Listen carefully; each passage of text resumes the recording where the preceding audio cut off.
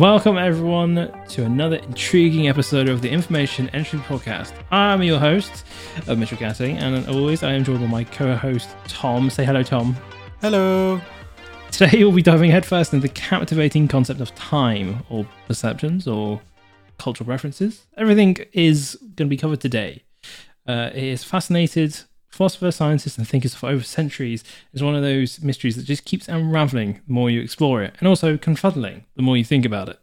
So grab your mental time machines and join us on this journey through time, which is the fourth dimension. Oh, you can search for us straight up. Straight up. You can search for us by Information Entry Pod and all the good directories on your socials. If you want to find us, keep in tune, stay informed, go find us. That's it. Do it. Me bumbling through the intro. How's it going, Tom? Yeah, not too bad, mate. Not too shabby. How about you? Survive. I'm doing okay. Doing okay. Yeah, that's fair. Sometimes you just got a week where you just got to survive. Yeah, we are surviving, not thriving. I think that's this week has been mental battle after mental battle. But what is the world coming to? And then today, awfully sad news. Oh. Gambon? Yeah. Yeah. Sir Michael Gambon has passed away, surrounded by his loving family. That's good. But, yeah, very sad times. I think that's the Harry Potter generation. For those of us who know him from that specifically and not his illustrious career previous to that. It is a very sad day. Yeah, I was just thinking of loads of Harry Potter memes. Did you put your name into the fire? He said calmly. Movie. Harry, did you put your name into the fire? Into the goblet. Oh, dear. Creative liberties. I wonder how they'll do it in the new TV series. Yeah, I also wonder 6 years to wait. Is it 6 years? Well, each season is going to be a book, right? So I presume they're going to do a season a year. It's not coming out next year, is it? I think they may do like half seasons, like they do in it. This is a very American style. They're like Walking Dead. They do like half season and they do like a mid-season finale. Yeah, that doesn't really work in Harry Potter. I hated that format. It's one of the things that turned me off from watching it religiously. Oh, and the fact that it was so unbelievably dull half the time. I think there are superheroes in that now. The filler arcs just can go away. I think there are superpowers in that world now. Really? I've heard on the grapevine. Yeah. Oh, okay. So I'm like, do I go and rewatch 9 seasons of this now? No. Oh, I just don't know if I do. There's a lot of, to be honest, there's like, so in anime, there's filler arcs, and they're essentially, what happens is, the person writing the story, which would be the manga, they make the anime at the same time, and what happens eventually is the anime will catch up to the manga, so the story, the on-screen adaptation will catch up to the book. So what they have to do to like buy time is they create a story arc that isn't really main canon with the main story, but it's kind of just to sit there so they can do like this. Imagine like a loop-de-loop with the time. So it still comes out like each week, and you have something to watch, but it's not like actual stuff you need to watch. Yeah, it's just could be quite interesting. That's why like you have like the beach episodes, the weird arcs that they get like superpowers and they come back. Happened with Bleach a lot, but the thing is, there's like websites that you can go that just cuts out all the filler. Yeah, for you, and I feel like The Walking Dead needs that because when they're on the farm, there's so much that you can just completely ignore. It's like character development, but it's like it's season 2. You don't need this. Heavy character development of characters that are going to die probably pretty quick that you don't need. For anyone getting into One Piece after the Netflix adaptation, One Pace. Yeah, One Piece. There's a website you can go to, which is absolutely incredible. Not only does it take out the filler episodes, it takes out the filler in the episodes. Yes, I saw that. There's a scene of a crowd clapping or something, and it did a side-by-side comparison, and they just cut that half out. It's like watching Lord of the Rings, but all the walking across the meadows from the extended version they cut out. Yeah, so there's a lot of world building shots that in a normal pacing would be looked at for a couple of seconds and then you cut to the next thing. But in the One Piece, you get about 30 seconds of that, and it's just not needed. So they cut all of that out. There's also the recap because they're trying to fill a time slot, so they'll have a 7-minute recap at the start to cover what's happened in the previous 35-minute episode. So it cuts that out. This is one of the things that bugs me so much about Disney. Well, I'm watching Ahsoka at the minute, which is so good. I haven't caught up yet. It starts with a recap, right? So you got a couple of minute recap, and then it ends with credits, which on Disney Plus, for some reason, are 8 to 10 minutes long on everything. So when you've got a 43-minute episode, actually what you've got is something akin to 30 minutes. Yeah. And it's just I feel like I'm missing out on so much content. I know I'm not, but it just feels like they're playing me. Shrinkflation. Yeah, it's shrinkflation on series, which is so sad. Yeah. But good news for the WGA strike. And tentative what's it called? Agreements being made. Oh, hasn't it just the strike's just fully ended now? No, but I thought the agreements that have been made were not amazing, and they may strike again. Oh, but my perception of it was the complete opposite, and everyone is beyond thrilled, and they got way beyond what they were originally asking for, especially on some of the stuff that the original producers were we're never going to budge on this, and they've actually got a lot more than that. But I get all of this kind of news from Philip DeFranco. That was this morning. I'm not going to say my opinion on that individual on air. That's fair. But that was the news of as of, I guess, yesterday. It is yet to actually been signed and agreed. But yeah, they just need to vote on it next Monday. But that's just the guild voting. No outside people are voting on that. So they don't get to. Yeah, exactly. One of those weird things. But yeah, right. So good for them. Shall we you got news for us this week? You know what? I don't have news. Oh. I focused on the facts and forgot that if we do the intro, I also do the news. Well, that's all right. I think we filled a good 8 minutes there. We did. Well, we did the news. We did the sad news of when it's beloved actors passing. I feel like you know, that's a good thing to do. And then people got to learn about filler arcs and our opinions of them. So just great world news right there. Oh no. Yeah. All right. Cool. Facts then. I did none of those. Oh, come on. I can't talk. So, back when the dinosaurs were alive, I heard same time as Jesus, but we'll just leave that be. There were actually 370 days in the year. There were, yeah. Yeah, because we were further away from the sun. Yes, further away from the sun. Yeah. Or you could say same distance and spinning faster. Spinning faster is just the day length, though. Oh! Yeah. You know what? I just said the thing and then worked the thing out, yeah. Okay, could be this being quicker. I think we are slowing down in rotation very slowly. Unsure which one. Could be both. Could be a bit of both, to be honest. It could be a bit of both, we moving. Well, we'd be moving closer. Surely the gravitational mass would be putting us in.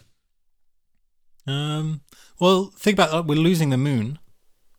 The moon's moving further away from us. Yes. So could we not be doing the same from the sun? No, because the sun would move because we're spinning. The sun's got enough mass that its gravity's putting us in. Let me see. Our Earth's mass and the moon's mass are the difference isn't large enough. So I think because that's the sun is losing mass, its pull on Earth is weakening, leading our planet to drift away from our star by 2.36 inches per year, or 6 centimeters. All right, fair dinkum. So yeah, there we go. A non-time fact for you all. Well, that'll be the end of times. So that will be the end of time. Yeah. Second fact: pendulums have been used to measure time for 400 years. Oh, engines. Is that just like clock devices? Pendulums, mate. Pendulums. Oh, I heard engines. So sorry. That's right. Pendulum. Okay. Yeah. Boop, boop, boop, boop, boop. Boop, boop. Which is an iconic line if you were born and listened to like electronic music during the 20s, yeah, 2010s. Yeah. I feel like Britain, but maybe that's a false. Britain. Yeah. Britain, but maybe that's a false narrative I've written for myself. Pendulum was massive over in America. Okay. To the same level.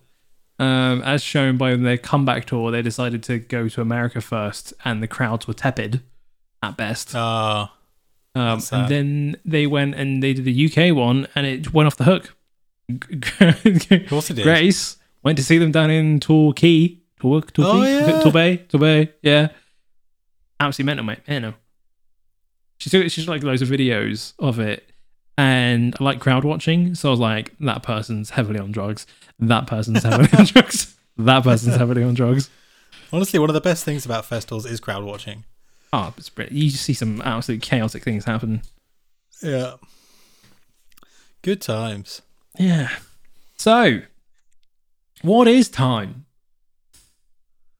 Oh, it's a good question. Yeah, it's a great question. It's one of these topics where there is no proper definition of time, because it all matters in the reference in the area that you're talking about it in changes what the potential explanations or definition of it is going to be.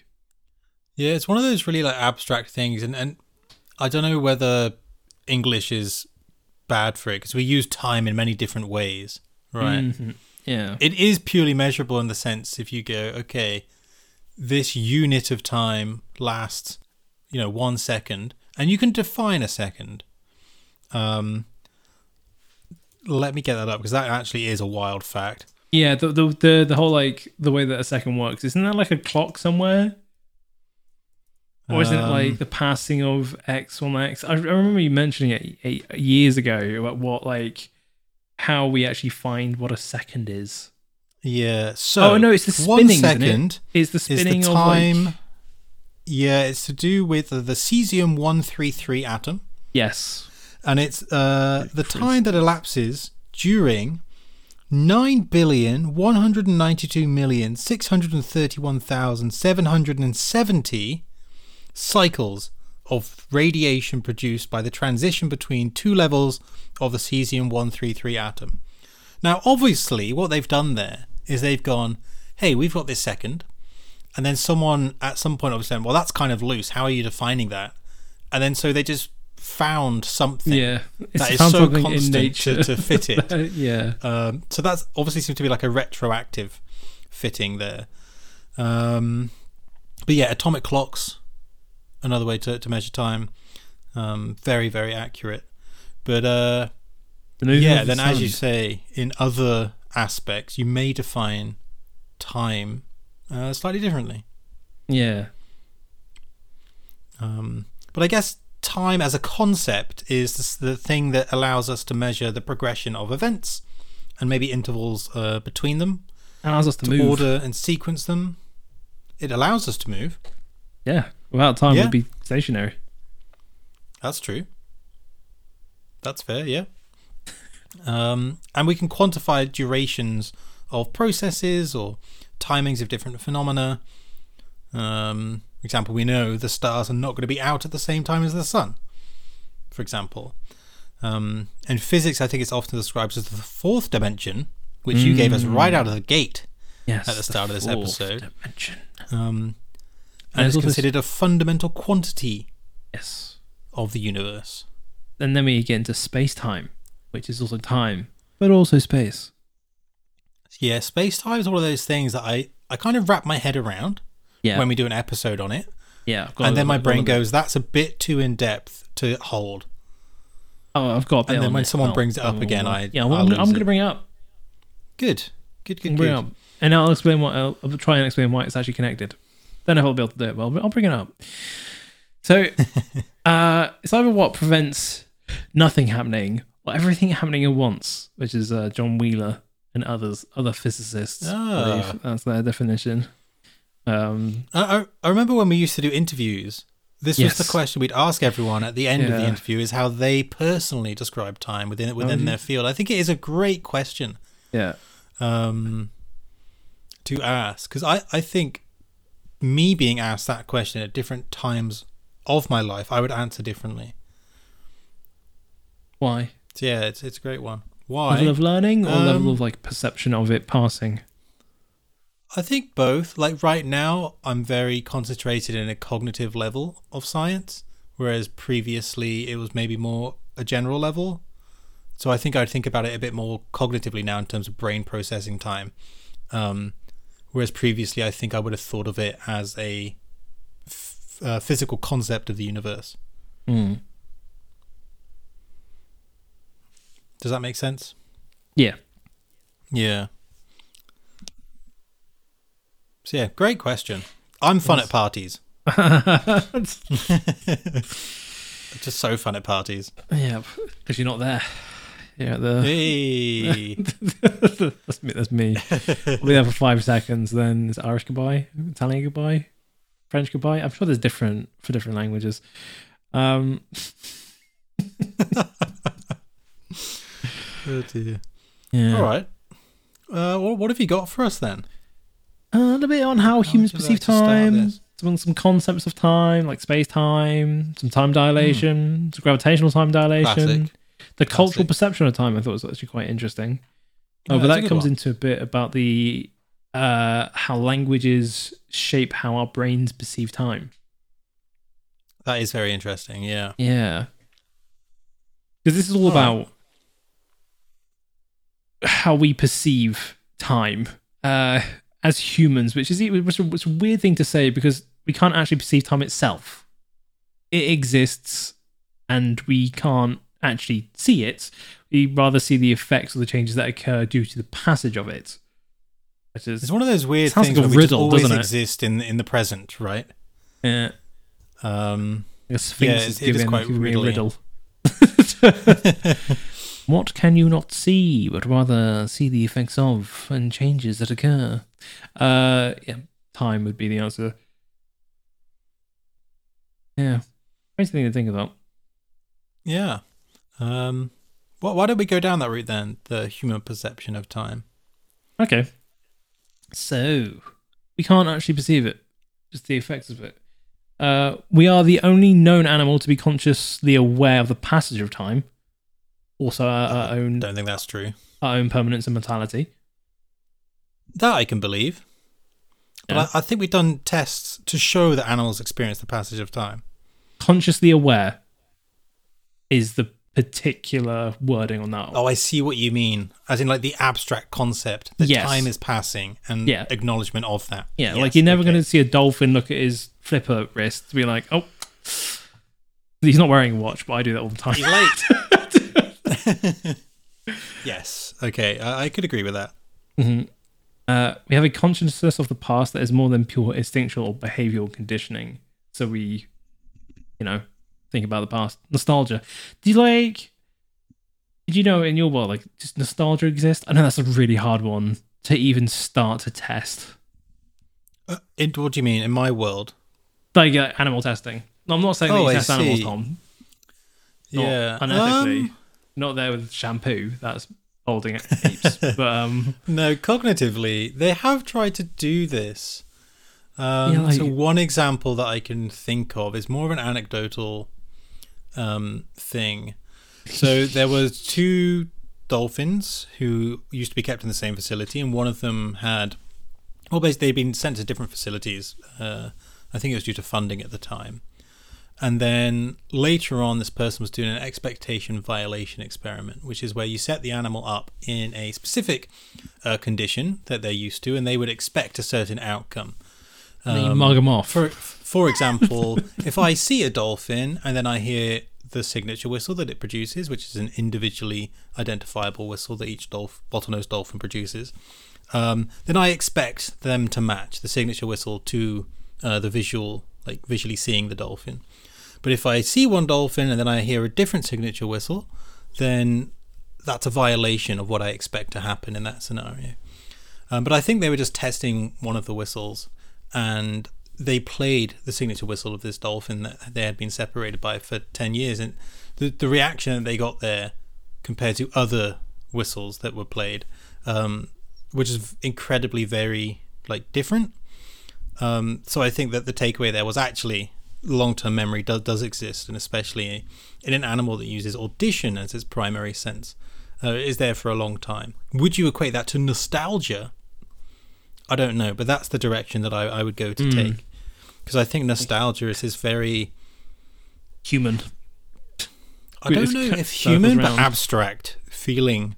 Yeah, I don't much feel like memory. It's kind of like a meta 2 dolphins feeling. Sat around having a coffee, reminiscing about the past. No, it's this internal meta feeling, right? It's a feeling about a feeling in a sense. I remember that happening and how I felt, and this is how I feel about that, reflecting upon it. How do you feel about it? It would be interesting to look at. Very confusing. Exciting prospect, but I have no idea how you go about that. Yep. I'll think on it. I'll let you know. PhD number 2. PhD number 2. The Exit Boogaloo. We have an internal clock as an experience. So we have dopamine and I can never say the other one, Tom. What's the one? Norepinephrine? Norepinephrine? Yeah, that. They control the internal clock or multiple internal clocks. We've also got our circadian rhythms, which is kind of like a clock. Yes. Because it externally driven, maybe light driven. Yeah, which for those up in the north, you're gonna have to get changes when it's starting to get dark early. You know that clock that you've got? Yeah, the sunlight one. Yeah, so I've been recommending that to people. And one of my friends had that arrive yesterday. Yeah. Because she keeps waking up and going, "Oh, it sucks outside." It's just it's not that it's super dark, but it's much darker than we're used to. Yeah.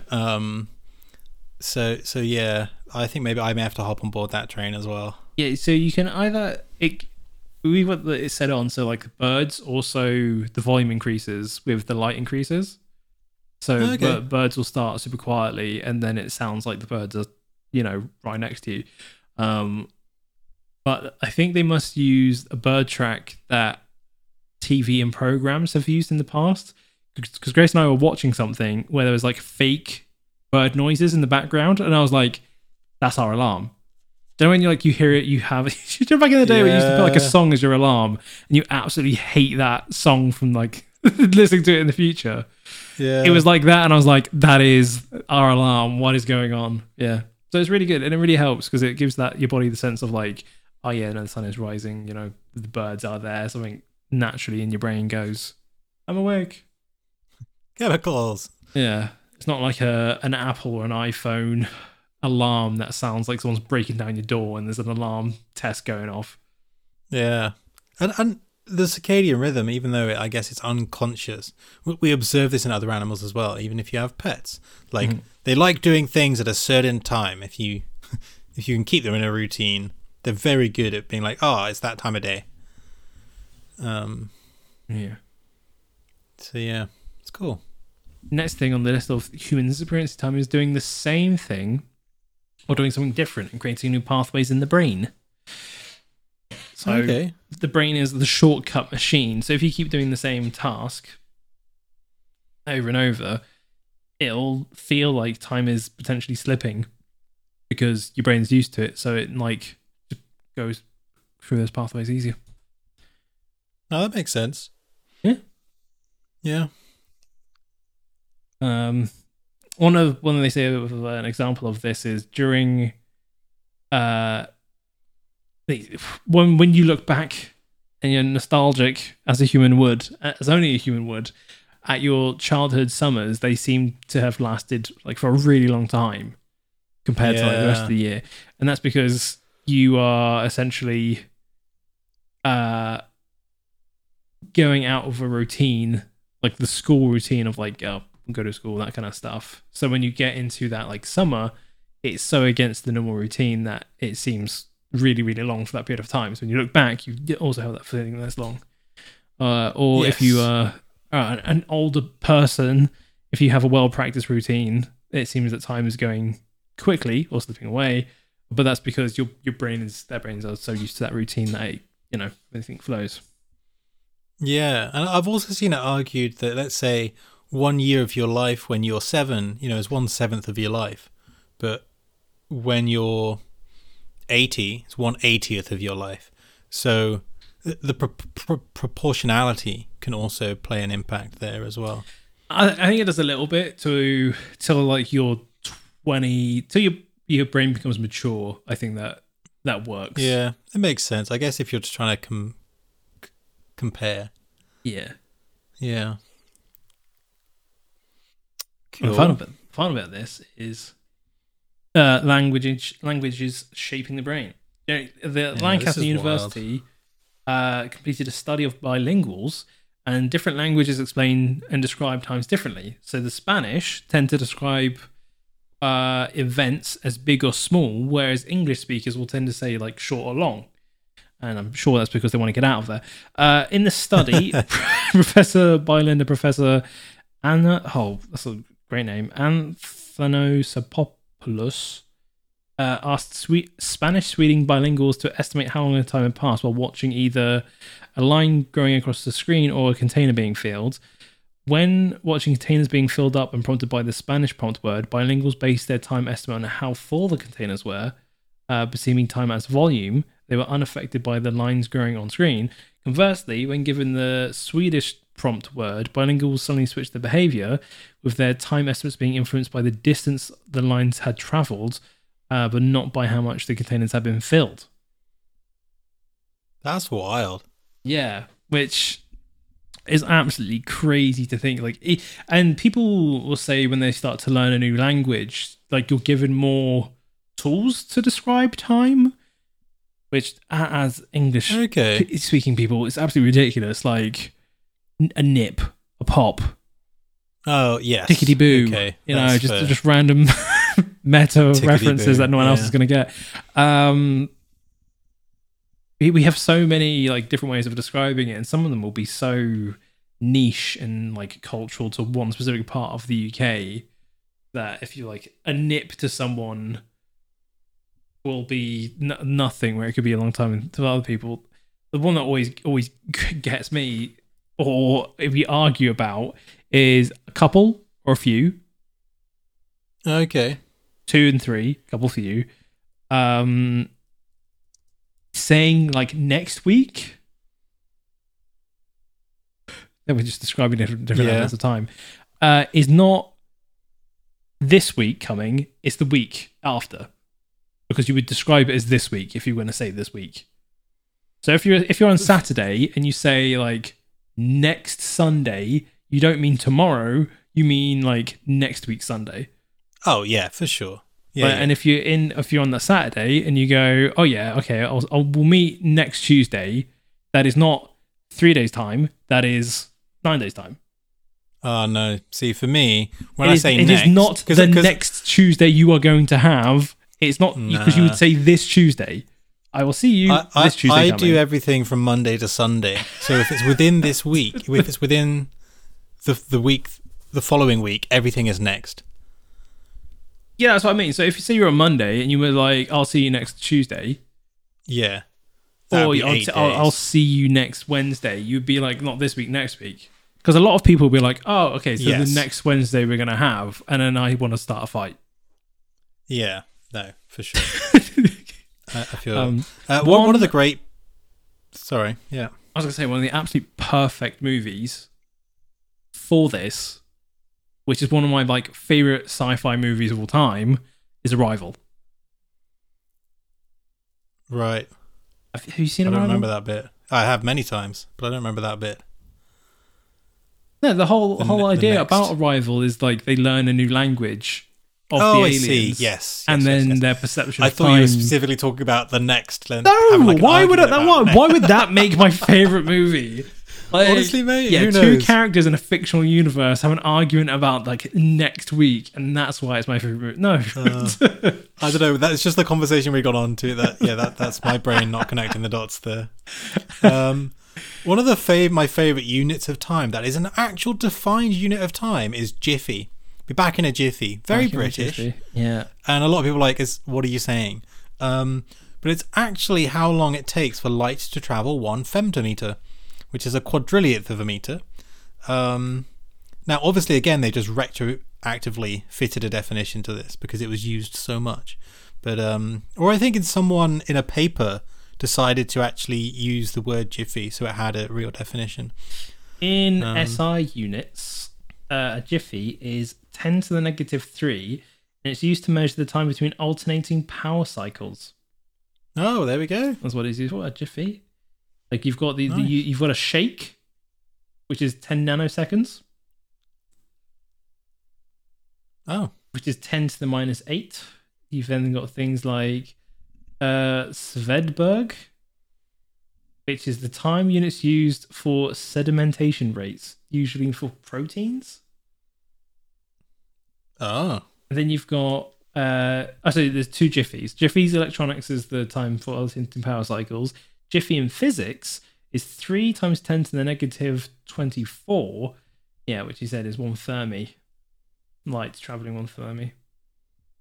And then you've got Planck time, which isn't like time to get down the Planck. It's the amount of time light takes to travel 1 Planck length.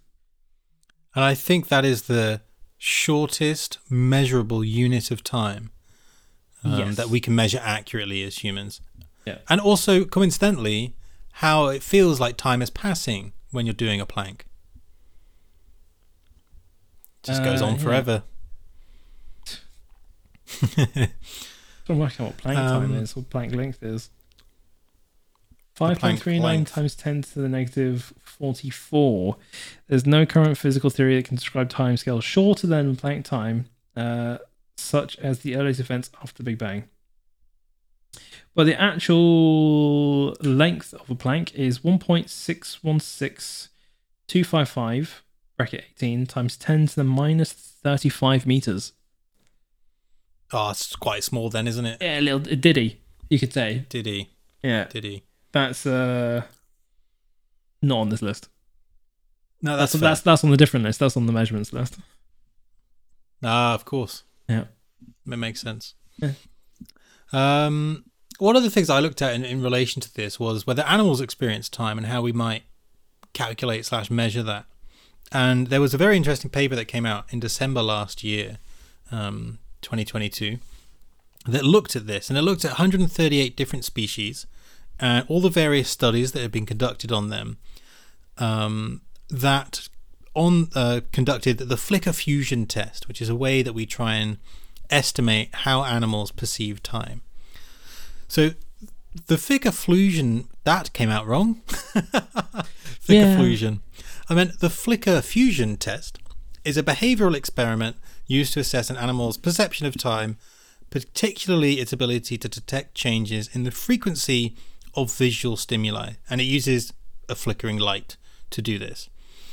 So in the experiment, the animal is exposed to a visual stimulus, which is a flickering light or a display on a screen, and the frequency of that flickering or pattern is altered by the experimenter. Researchers are looking at the animal's behavior and record how the behavior changes in response to the changing of patterns. But the goal of the experiment is to determine the threshold at which an animal can perceive a change in the stimulus frequency. And the specific change that they're looking for is where the flickering light becomes a solid, constant light. And the best way I can think to describe this is if you have a creaky door in the house, or you've ever played with a creaky door. Maybe that's just my ADHD little brain. No, I've done it, that. And I've intentionally done it to annoy other people by slowing it down. Have you ever done that? Yes. Yeah. So this is going to be my point. If you move a creaky door slowly, you'll hear individual clicks. But if you speed that door up, it'll get to a point where those individual clicks become a constant sound. And what's happening there is we're reaching the temporal resolution of our auditory systems. Our brain can only process sound so quickly with intervals between them. When it gets to a certain threshold where those clicks are happening so constantly and frequently, our brain just goes, well, I can't determine if this is individual sounds or one sound, so you're just going to perceive it as one sound. So actually a creaky door, when it's squeaking, isn't a squeak. It's just a series of individual clicks that are happening so rapidly you can't tell them apart. So that's what they're trying to do with flickering lights in animals. And they can see a reaction in most retinas that allow them to perceive this exact threshold when it happens. So you flicker a light, you increase the frequency to the point where the animal then starts to perceive it as a constant light source rather than a flickering one. After comparing 138 different studies or species that did this, they found that fast-moving animals, especially small ones, creatures that fly, and top ocean predators perceive time more quickly than others. That is, that they can process more frames per second than slow-moving animals lower in the food chain. The crown of thorns starfish, or Acanthasta planki, notices changes at the slowest pace, registering just 3 flashes of light every 4 seconds. For comparison, the human processes visual stimuli at about, I think, is it 30 frames per second? Yeah, but we've had this argument before about how the way that's worded is false, because the human eye doesn't see in 30 frames per second. Because we can notice... 60, sorry. We can notice things above 60 frames per second. Yes, and that's to do with the way that digital screens work, because they work at emitting light and changing that very quickly. That's what a hertz is, or the hertz rate, the refresh rate. So when our eyes, and that's to do with phase timings. So if we're looking at things that are 60, 120, and multiples of 60, or 30, or 20, because they all fit into that, we're going to see them as more lined up, right, than if they are off sync with that. And that's where we can notice the differences, is where the phase lines up with our internal processing speeds or not.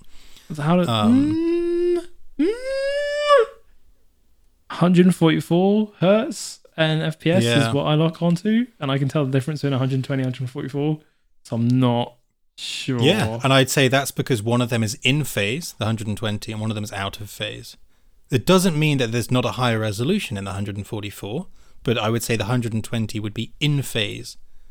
But it's also different person to person, and that's why it can also be quite difficult. The 60 is a very rough guide, and some people can actually see in air quotes there, at a much higher resolution, and some people are a lot lower resolution. Yeah. So they found that dragonflies can perceive changes in their environment the fastest, up to 300 flashes per second, nearly 5 times faster than humans and 400 times faster than starfish. But I was interested in why they actually think that frame rate equals perceiving time faster. And I think what they're actually doing here is using visual processing time as a proxy for brain processing. So if I look at one animal and it can process visual stimuli X in X seconds, or another animal which can do it in 0.000x seconds, I can presume that the limit for that the second animal is a lot quicker for the first animal. Thus, the brain processing time is quicker, and thus it can perceive time quicker. So I think they're just using visual resolution or visual temporal resolution as a proxy. Imagine if you got in like a gunfight in a war, and someone who had like higher visual, like was against temporal resolution. Yeah, like, peak is advantage. Like, what the hell's that about? Literally, in real life. Yeah, a dragonfly's there, just been attacked, and he's like, I can't. He's got peak is advantage. How am I supposed to, like, he just wide swung me and just, like, got me. But that did lead me down a sort of a rabbit hole, where even as humans, we perceive the world through different senses. Depending which sense we are currently using, we perceive time differently. So our visual processing time is different to our auditory processing time. Since we're visual based, visual is the quickest, then auditory, and touch is pretty high as well. But if you think about it, you put your clothes on at the beginning of the day, you know, and then over time you just start to not feel them throughout the day, so they become overstimulated. And your body goes, that's not something I need to listen to anymore. But then stuff such as taste or smell, we have a comparatively very slow temporal resolution in those senses. So, yeah, even depending on our senses, it will determine how we process time in a given period, which I had never really considered before. So I thought it was quite interesting. It is. Yes. All right. That's all I have about animals, though, and animal testing. You sure? Because you normally something deep there in that rummaging bag of yours. All right, let's go on. I'll swing it back round to dolphins at some point. No time. Okay, so concepts of time. Like, I don't know if like scientific concepts of time or like things to do with time in science concepts. So my first one is space time. We mentioned before, which is space-time is a mathematical model that fuses 3 dimensions of space and the 1 dimension of time into a singular 4-dimensional continuum. Makes sense. Yeah, I got an Explain It Like You're 5 ready to go. So ELR 5. Good. Just for you, Tom. Thank you. So imagine you've got a big bouncing trampoline. That's like the space and time mixed together in that 4th dimension continuum that we were talking about at the start. When you put something heavy, like a bowling ball on the trampoline, it makes a dip in that fabric. This dip is a bit like how things with mass, like Earth or the Sun, can bend and warp space-time. Now imagine you have a toy car on the trampoline and you give it a little push. Instead of going in a straight line, it rolls towards the dip the heavy thing made. That's because things like to follow the curves in space and time, just like your toy car followed the dip in the trampoline. So when we talk about space-time, we're saying that space and time are connected like a big, stretchy trampoline. When something with mass is around, it can bend or curve space-time, making things move in different ways that they would if space and time were flat. It's a bit like how trampoline makes your toy car go in a curve because of the dips. Space and time are kind of like a team, and they work together to decide how everything moves in the universe. Space-time. Space-time. Yep. And they're connected. So if you are distorting the space due to high mass of interstellar objects, such as black hole, something with high mass, like a sun, whatever it is, it means you can't help but also bend time by going close to it, and that's where you get gravitational time dilation, which I'll move on to in a second. But why are space and time connected? I hear you ask, Tom. I do. Honestly, it was about to be my next question. Albert Einstein's theory of relativity covers this a little bit. He proposed that space and time are not separate entities, but instead woven together into a single fabric called space-time. And this idea was a major breakthrough in our understanding of the universe, and here's why they're connected.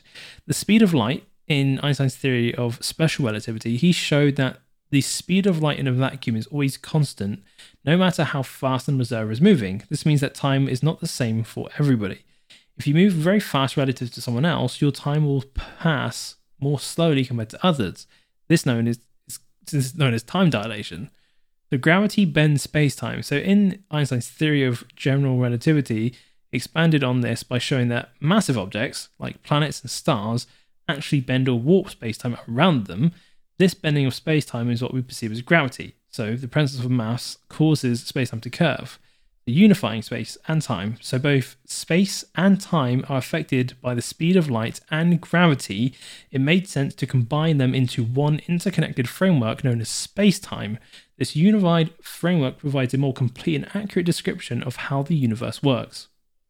So because they were both so similar and were being interacted with the same way, with the same things, it made sense to couple them up into space-time. That makes sense. Yes. Yeah. What a smart fella. What a fart smeller, yeah. He's just absolute genius. Love it. Yeah. So that's the reason why space and time are connected. But yeah, so gravitational time dilation, one of my favorite things in sci-fi. That, what's that? Foundations does really well. Haven't seen the new season. It's out. I know it's out. Gonna get it. It is out. Yeah. I haven't seen it either because it's on Apple. Yeah. And I don't want to give them money. No. So I'm waiting till I can get a free trial again. That comes back round. Yeah, exactly. So time dilation. So according to the theory of relativity, time dilation is a difference in the elapsed time measured by two observers. And this is, you have to have two observers, otherwise this doesn't work, either due to a velocity difference relative to each other, or either by being differently situated relative to a gravitational field. As a result of the nature of spacetime, a clock that is moving relative to an observer will be measured to a tick slower than a clock that is at rest for the observer's own frame of reference. A clock that is under the influence of a stronger gravitational field than the observer's will also be measured to a tick slower than the observer's own clock. This is why if you have a clock that is on the seabed and one that's up the mountain, if they, that's one of the fables, isn't it? It'll be different. Well, they've actually done this experiment. They've actually done this. It happens in real life. This is what happens with GPS. Yes, exactly. GPS clocks are quicker, aren't they? Are they slower? They're further away from gravity. So they have to be... So they're slower. Yes. Yes, because the closer you get to the intensity of the gravity, the quicker you're going. Slower your perception. Yes, exactly. Mm-hmm. But what they did was they got two atomic clocks, and they had one in a cave underground, and then they put another one in a high-altitude jet and flew it around for a few hours. And they were like, because atomic clocks are so precise, they should be able to tell that there's a difference between the two, and there was. So this isn't just science fiction. This is actually what we expect to happen when we / if we ever get the possibility to try it out. So with high density objects, the International Space Station goes slower. The lagging is 0.007 seconds every 6 months. Just a little bit then. Just a little bit. Not noticeable, but it could be problematic with all the maths they do up there, and especially if they want to landing windows and all that such. So gravitational time dilation is just time dilation, but they're essentially caused by a very large object a lot of mass object, essentially, that's causing a bend in space and time. Yeah, essentially something that's the gravity is being affected by space and time. As you can see in Interstellar, what's the quote? By the way, this maneuver will cost us 2 years. Oh, something like that. Yeah. I've not seen it. I was planning on watching it again, actually. Yeah, it's good. So in the movie, they essentially, someone has to stay in the ship, and they go down in a capsule, and they miscalculate, or something happens down on the planet. And they're down there for, I think they're down there for like 15 minutes longer. They get back to the ship, and the person that stayed on the ship is about 15 years older or 10 years older, but he's like visibly older. And they didn't realize how much it would cost. And that's the difference, because they're the two perspectives. And I always thought, like, if he had a really powerful scope and was viewing them through the scope, would he see them moving faster? Because that's all to do with his perspective. Because with Einstein, it was the flash of lightning and the train. you look like you're staying still with the other person that's flying along. So if the person who is recording from further away, would they essentially be seeing this person, them down there, move quickly? And fast forward, yes, I think they would. Or would they be able to see them at all? I think they'd be able to see them, unless it's moving so quickly. Yeah, because the temporal resolution, their frame of reference would have to be the same for them to record it. So it would. Yeah, we would have to move that quickly. So interesting question. Very interesting. But I think that they would have the possibility of seeing them. Maybe they'd need to use like a high-speed camera. It's like a slow-motion camera. But I think it would be possible, yeah. Well, and that they would be sped up. That I'm saying is if you were outside that planet or that gravitational field, you would then have to spin round to catch them. Like if you'd have to have a geostationary orbit. Yes. To be at that same spot. But that's not too hard to establish. But then you'd be going the same speed. Yes, but it's not about spin, is it? It's about being close to the gravity. So if you were geostationary locked, but you were at the same distance, it's the difference in the two. It's how close they are to the gravitational center of mass. It's not how fast they're spinning on the planet. It's how close they are to the mass of that planet, which is closer to the black hole than he is up in the ship. Yes. Yeah. If there was, I think if there was geostationary, like tidally locked in orbit, he'd be able to see them. Move in fast forwards. Yeah, that'd be my understanding of it.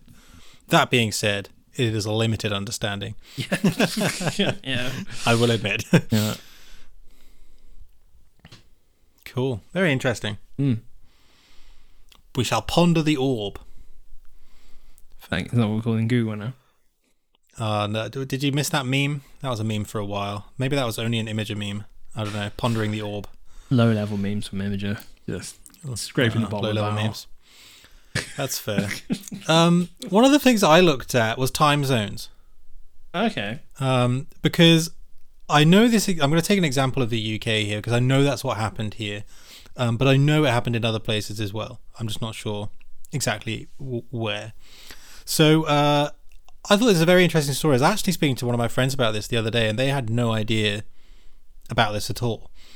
So imagine back in the day, time zones don't exist. We're the early 1800s. How does each town or city know what the time is? Well, most places had a church, tower, town hall, train station, or other big central place that people would pass by regularly, or they would pass by when they're entering the town. And this structure had a big clock on it. They would set that clock to the local solar time. Now, the solar time is when the sun is at its peak. You set that to midday, as we kind of imagine midday is traditionally. But that meant when you travelled from one town to another, if you're going laterally around the world, everywhere has a slightly different midday, even if that's only separated by 5 minutes or half an hour. Within the same country, you would have towns that are separated on their clock times by really odd intervals. 7.3 minutes or whatever it is.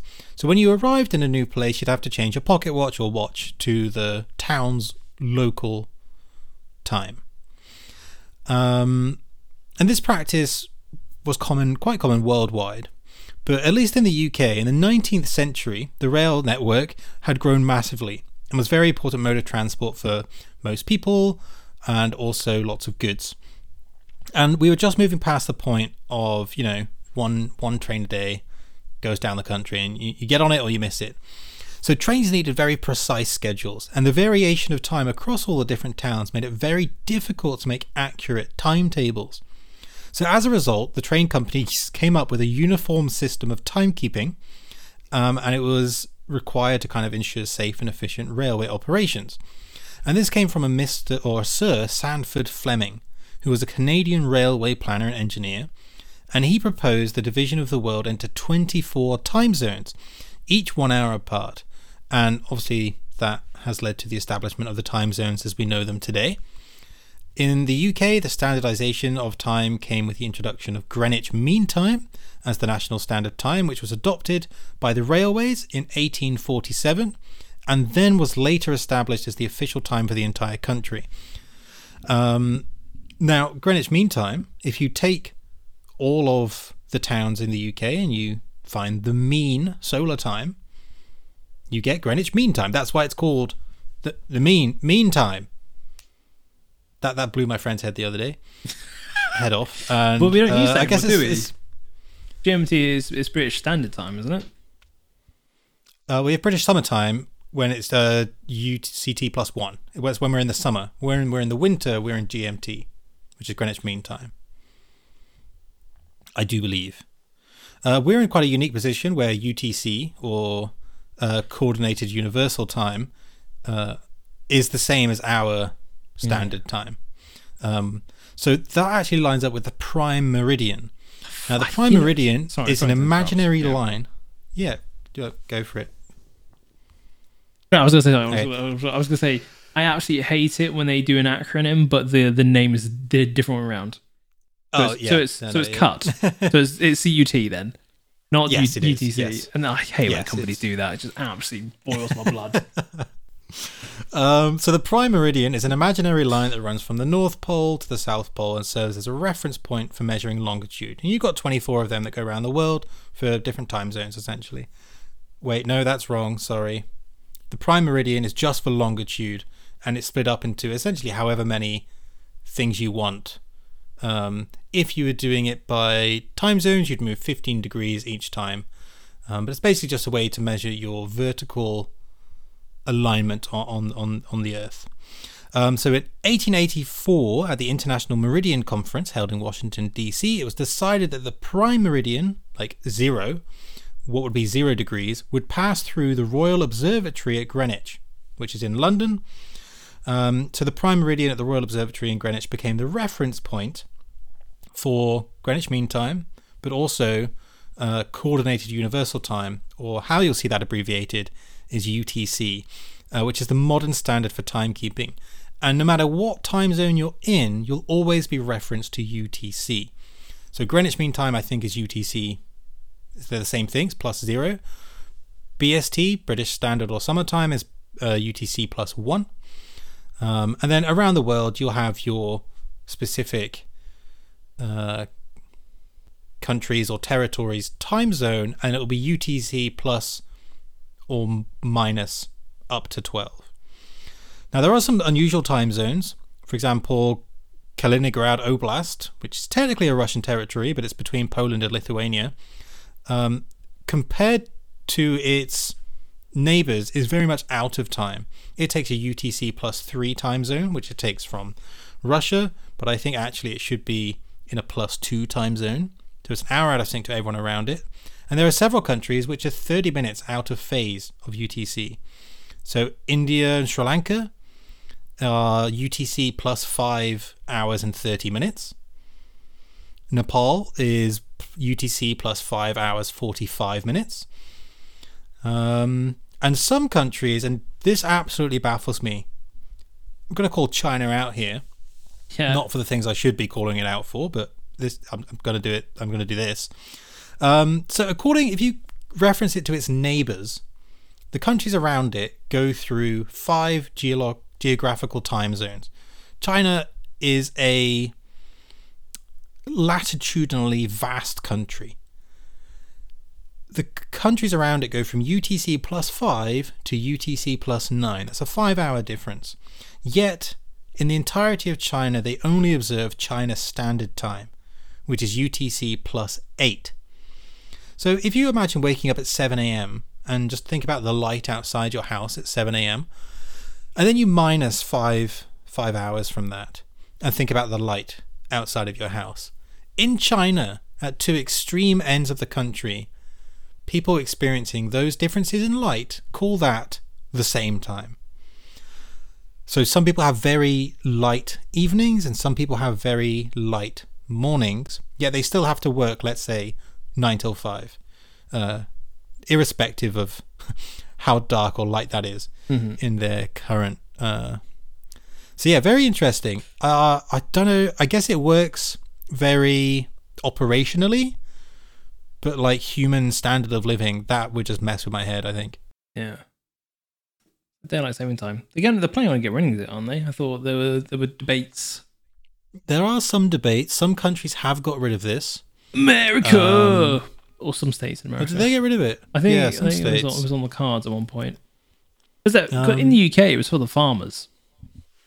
For the farmers, yeah. That was the reason why. So when the farmers got to work in the morning, they had some light. Oh, that'd be good.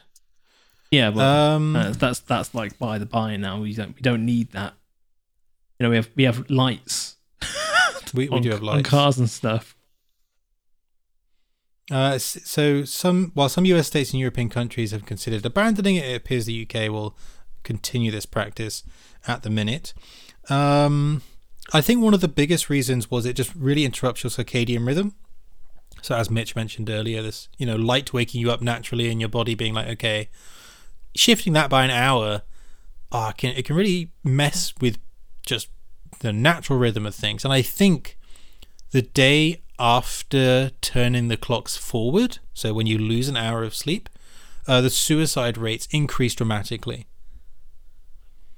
And I think this was a big point of wanting to not mess with people's cycles. At least I seem to remember that being one of the big talking points, which is absolutely fair enough and fully support. Yep. Yeah. If you're like us and you've been gaming one of those days, and then you're like, it's fine. It's only 1 o'clock in the morning. This is fine. Blah, blah, blah, blah. Next thing you know, it's 3 o'clock in the morning. You've just ruined your next day because the clocks have skipped forwards and you've been awake for it. Yeah, I generally remember that happening. And I was like, how is it 4 a.m.? Yeah. So according to the National Institute of Health, sleep disruptions during the spring transition of daylight saving time caused the suicide rate to rise by 6.25% the next day.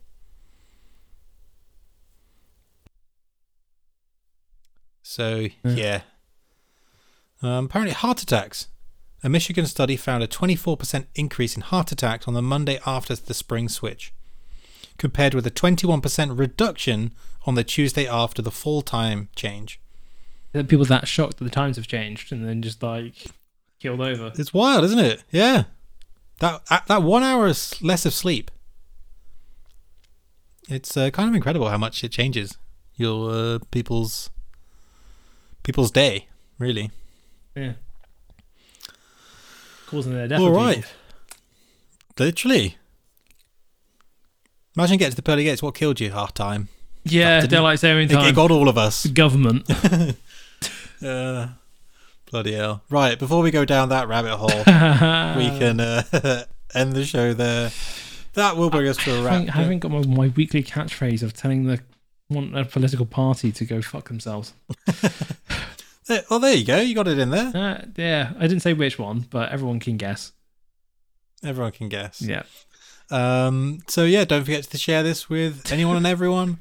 If you want more fun science, you can follow us on our socials, which is at InfoEntropyPod on Twitter and TikTok, and Information Entropy Pod on Instagram, where we've got some lovely visuals going on up there. Yeah, it's a good time. And of course, you could throw us a rating. We do absolutely massively appreciate that. Yeah, if you're free, just on the weekend, you're on holiday, you're listening to us, just throw up. Great. Awesome sauce. And don't forget, if you got anything that you would like to research but don't really have the time to do it, we'll do it for you. So get in touch. Awesome. Anything else to shout out for you then, mate? No, that's it for me. Wicked stuff. So we'll catch you guys the next week. Peace. In a bit.